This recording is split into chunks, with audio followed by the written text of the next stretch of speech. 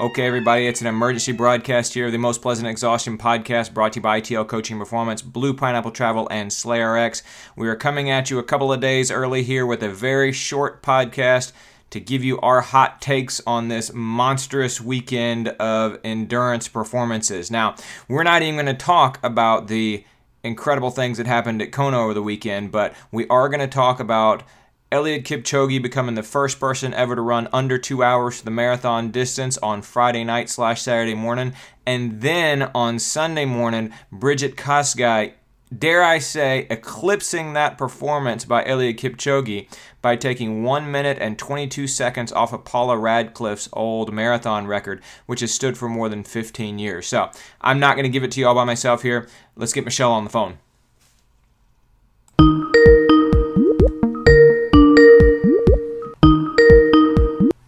Hello. Michelle Frank. Hi, George. How are you?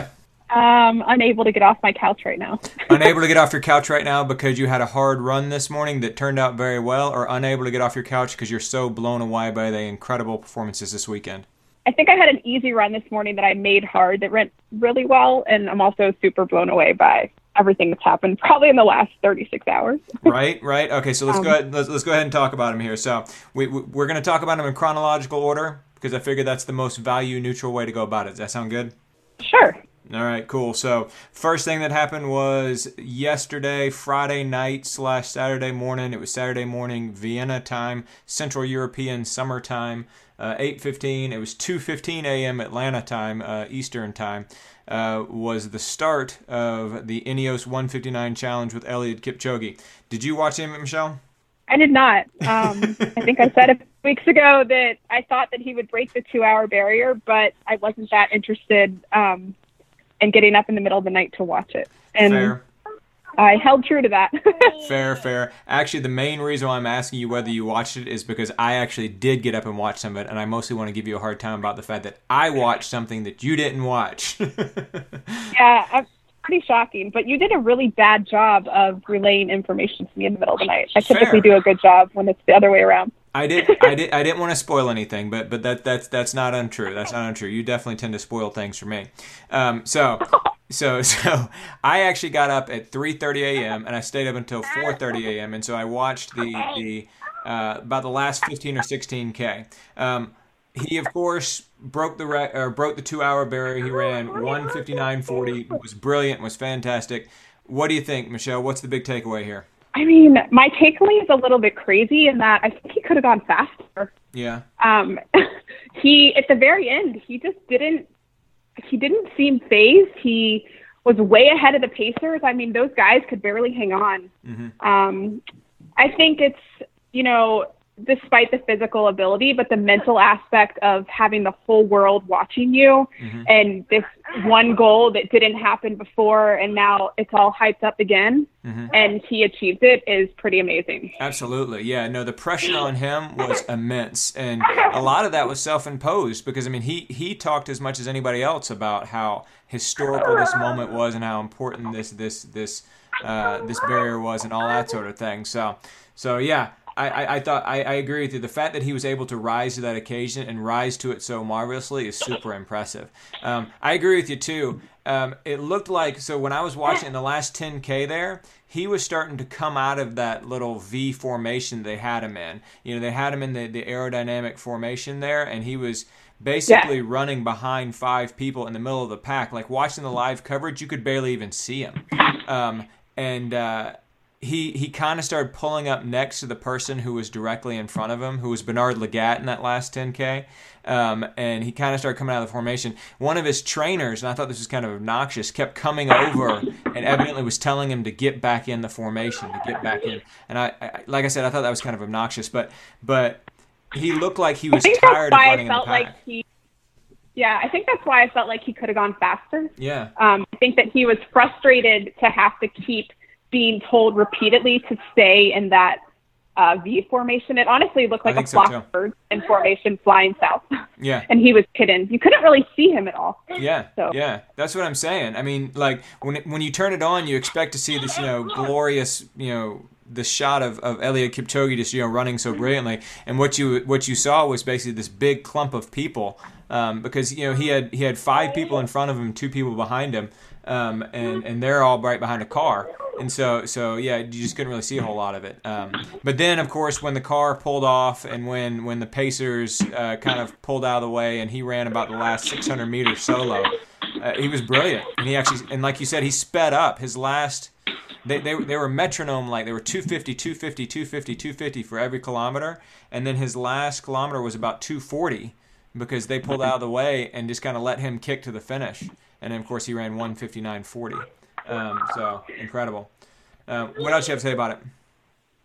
I think I saw kind of online, Mario Ferroli made a comment about how it's kind of possible to appreciate the magnitude of it and be inspired on some level, but also be critical of, how well it was curated and orchestrated, and all the conditions were so perfect to make it happen. Mm-hmm. So I think I'm in that camp. I mean, I think I appreciate how amazing it is that the 2-hour threshold in the marathon has been broken. Mm-hmm. But again, it's not nearly as exciting to me as maybe a finish like we saw today with the men in Chicago, or if we had seen him against Bekele in Berlin, or if we see him come back and, run another world record in another actual world marathon major.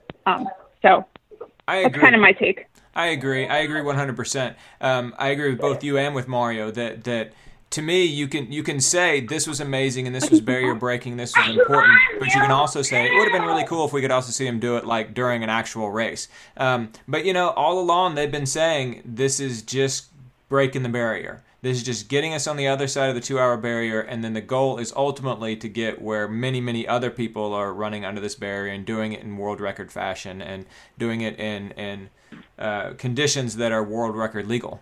Yeah, an interesting commentary that I saw is, people comparing this to breaking the 4-minute barrier in the mile. And there's a lot of reminders out there that was also perfectly curated. Mm-hmm. It was set up to achieve that feat, and it brought kind of everyone else to the point where they believed that they could break that 4-minute mark. So, it'll be interesting to see what we actually see now in the marathon, now that we know that this is humanly possible.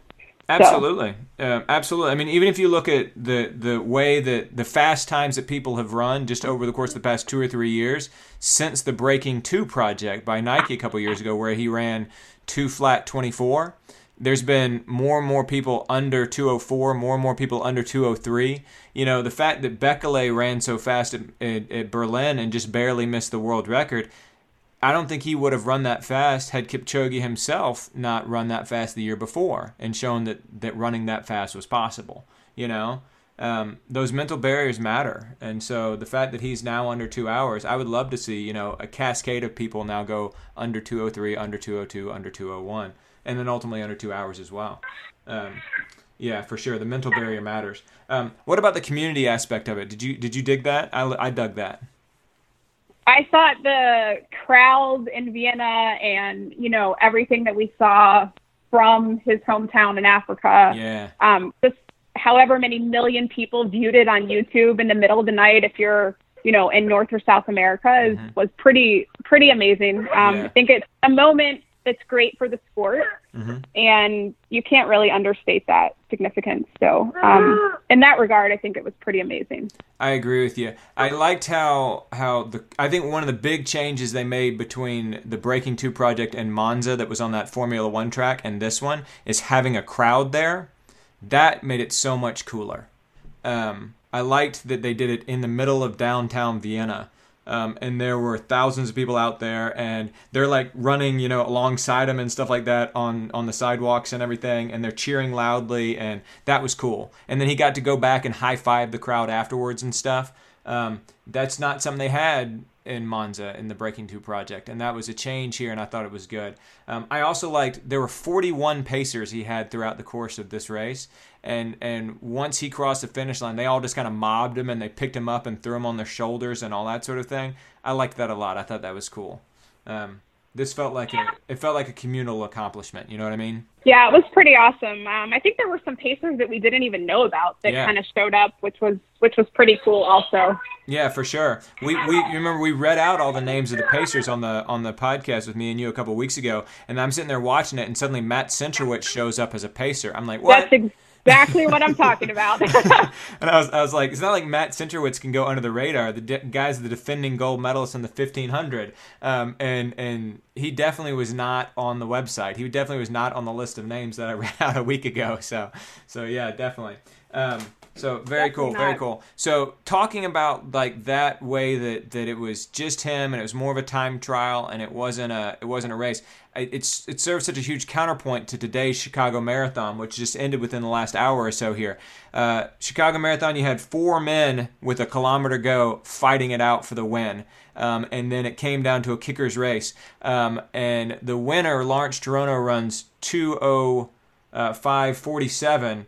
And the next 3 guys all run under 2:06. You know? That was what I would consider the ultimate 100-meter sprint finish in the marathon. So I think when they made that penultimate turn to go up the hill, and having run Chicago last year, it actually really does feel like a hill, even though it's this tiny little overpass. Yeah. And they were all together, and they were still switching the lead. But, once they made that final left turn, Cherono just once again had 1 second more of a kick in him, but it's an awesome finish to a marathon. So right on. All right, so actually the only reason why we were talking about the men is because it provided such a counterpoint to yesterday's time trial by Eliud Kipchoge. But the main thing we want to talk about with Chicago is the women's race. Take it away, Michelle. We saw the women's world record in the marathon fall today. It's stood since 2003. It was originally run by Paula Radcliffe, and Bridget Kosgei went out. Her first 5K was 15:28, I think. She was on 2:10 pace, which is insane for a woman, and ended up finishing, almost broke 2:14, finished in 2:14 and change, which basically shatters Paula Radcliffe's record by over a minute. Pretty unbelievable. It's really unbelievable. Mind-blowing. Like that, to me, that's as impressive a performance as Eliud Kipchoge yesterday, because Paula Radcliffe's record of 2:15:20-something was like unassailable for years and years and years and years and years. And then Bridget Kosgei goes out today in Chicago and breaks it by 1 minute and 21 seconds and runs 2:14:04, like you said, nearly ran 2:13. Stunning. She didn't even lean over at the finish line. I mean, it was amazing to watch, but I hate to throw out the hint of skepticism. We've just spent years and years watching women try to inch closer to that 2:15 mark, and the majority of them have basically been busted for doping. So to see Kosgei go out there and not only beat the world record, but essentially shatter it, and not really even look that tired at the end of the race, it's mind-boggling. Yeah, Paula Radcliffe herself was there at the end of the race. What'd you say? She was, and it was minutes. I mean, it seemed like an eternity before second and third place came in. It was. And overall, it wasn't a slow day for the women. I mean, no. we saw lots of PRs, and but that 2:14 is, I don't think there's anybody that can come close to that. Yeah, no, she second place was 2:20. So she won by 6 minutes, which, if you want to put it in these terms, it means that she literally won by a mile. It means that when she was crossing the finish line at 26.2, the woman who would go on to finish second place was at about 25.1. I think it was 6 minutes and 47 seconds. I mean, I can even run a mile faster than that. Yeah, it's incredible. It's a long time. Yeah, no, it's a very, very long time. Yeah, think of the longest song that you like, and you could probably listen to that entire song between first and second finishers today at the Chicago Marathon. And so just mind-blowing, incredible. And like you said, she went out. Her first half was in 1:07, and so it's like, oh, okay, well, we've seen women go out at 1:07 before and just completely fall apart and run like a 1:12 second half, which would still give you a 2:19, which would still be brilliant. She actually came back, and didn't she run a negative split for the back half? I mean, I have her 5K splits, pretty 15:28, 16 minutes, 15:58, 16:01.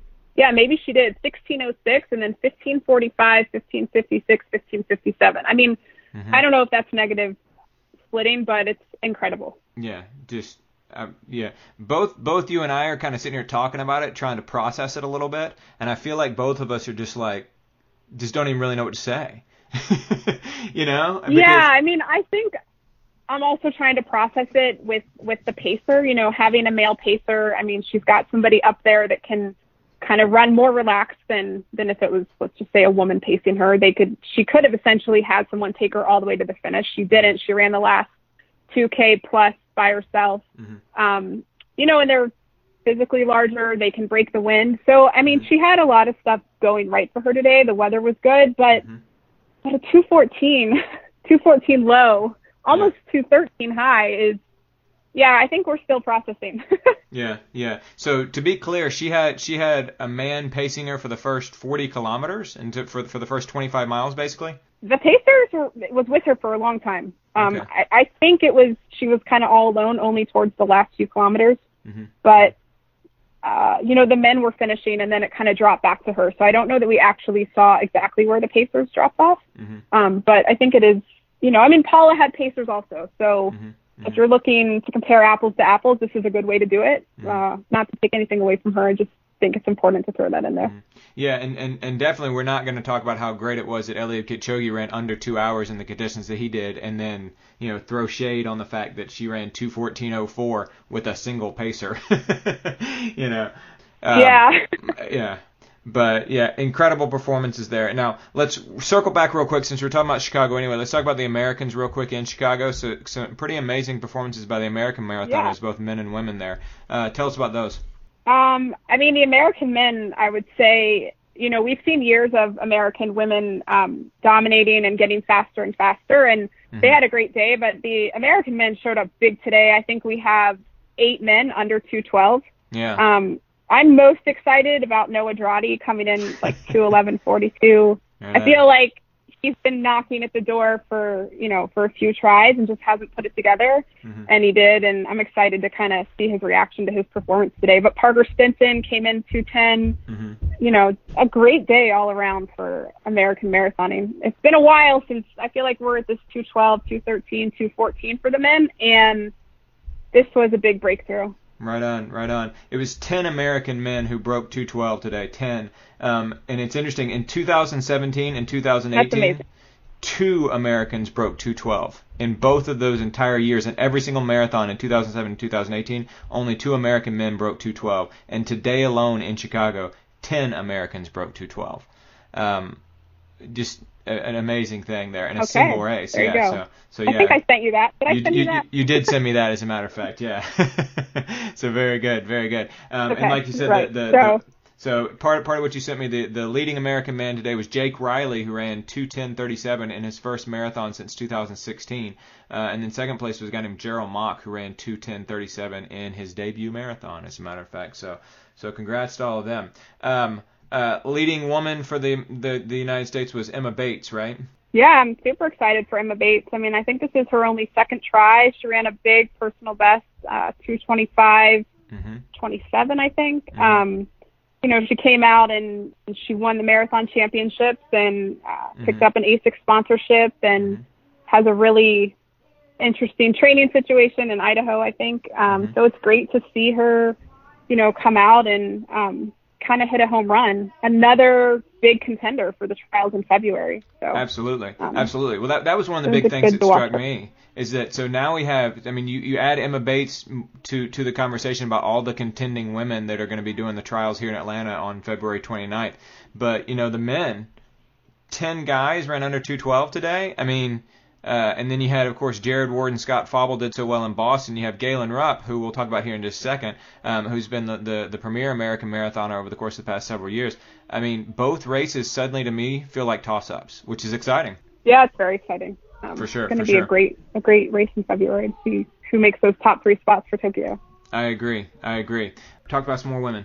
So I'm super excited for Steph Bruce. She finally kind of ducked under that 2:28 mark, so she ran a PR 2:27.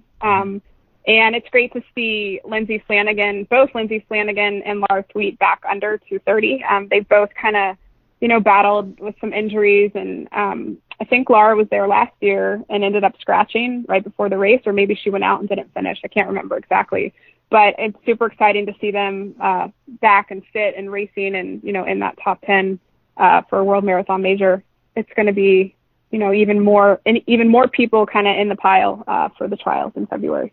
All right, so last thing we want to talk about when it comes to the Chicago Marathon today is the performance of really the leading American man and the leading American woman there before the race, both of whom were part of the Nike Oregon project, Galen Rupp and Jordan Hasay.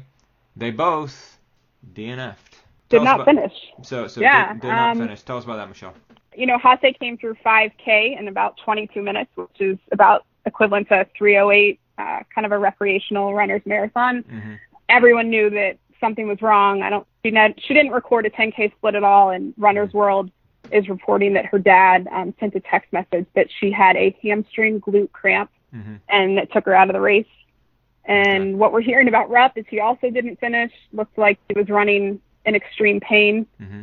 and no longer a Nike Oregon Project member, but a former one, and one that we've spoken about a lot. Mo Farah had a pretty horrible day also, finishing mm-hmm. in 8th place. Mm-hmm. Pretty sure he wanted to at least be on the podium today. So yeah, he was the defending champion. That's interesting how that played out. I mean, Jordan Hasay was going for Dina Castor's American record. So mm-hmm. to not even get to 5K into the race, mm-hmm. pretty disappointing. Yeah. We'll see how she kind of turns things around and figures out her coaching situation, and if she can bounce back in February. For sure. All right. The breaking 159 and the Chicago Marathon are behind us. Kona was also this weekend, and we didn't even end up talking about that, even though Michelle could. But this is kind of a Super Bowl weekend for endurance sports, don't you think? Yeah, right. This has been a really fun weekend for endurance sports. It's been constant, what's going on, who's going to win, who's dropping out, who's having a bad day. We had big surprises in Kona also. But maybe we'll talk about that another time. Yeah, we will, definitely. Yeah, course record in Kona, big surprises there. We'll definitely talk about those too. So thanks, Michelle, for getting with us on the hot takes here on the special bonus edition of the podcast. All right, thanks, George. Bye. Bye.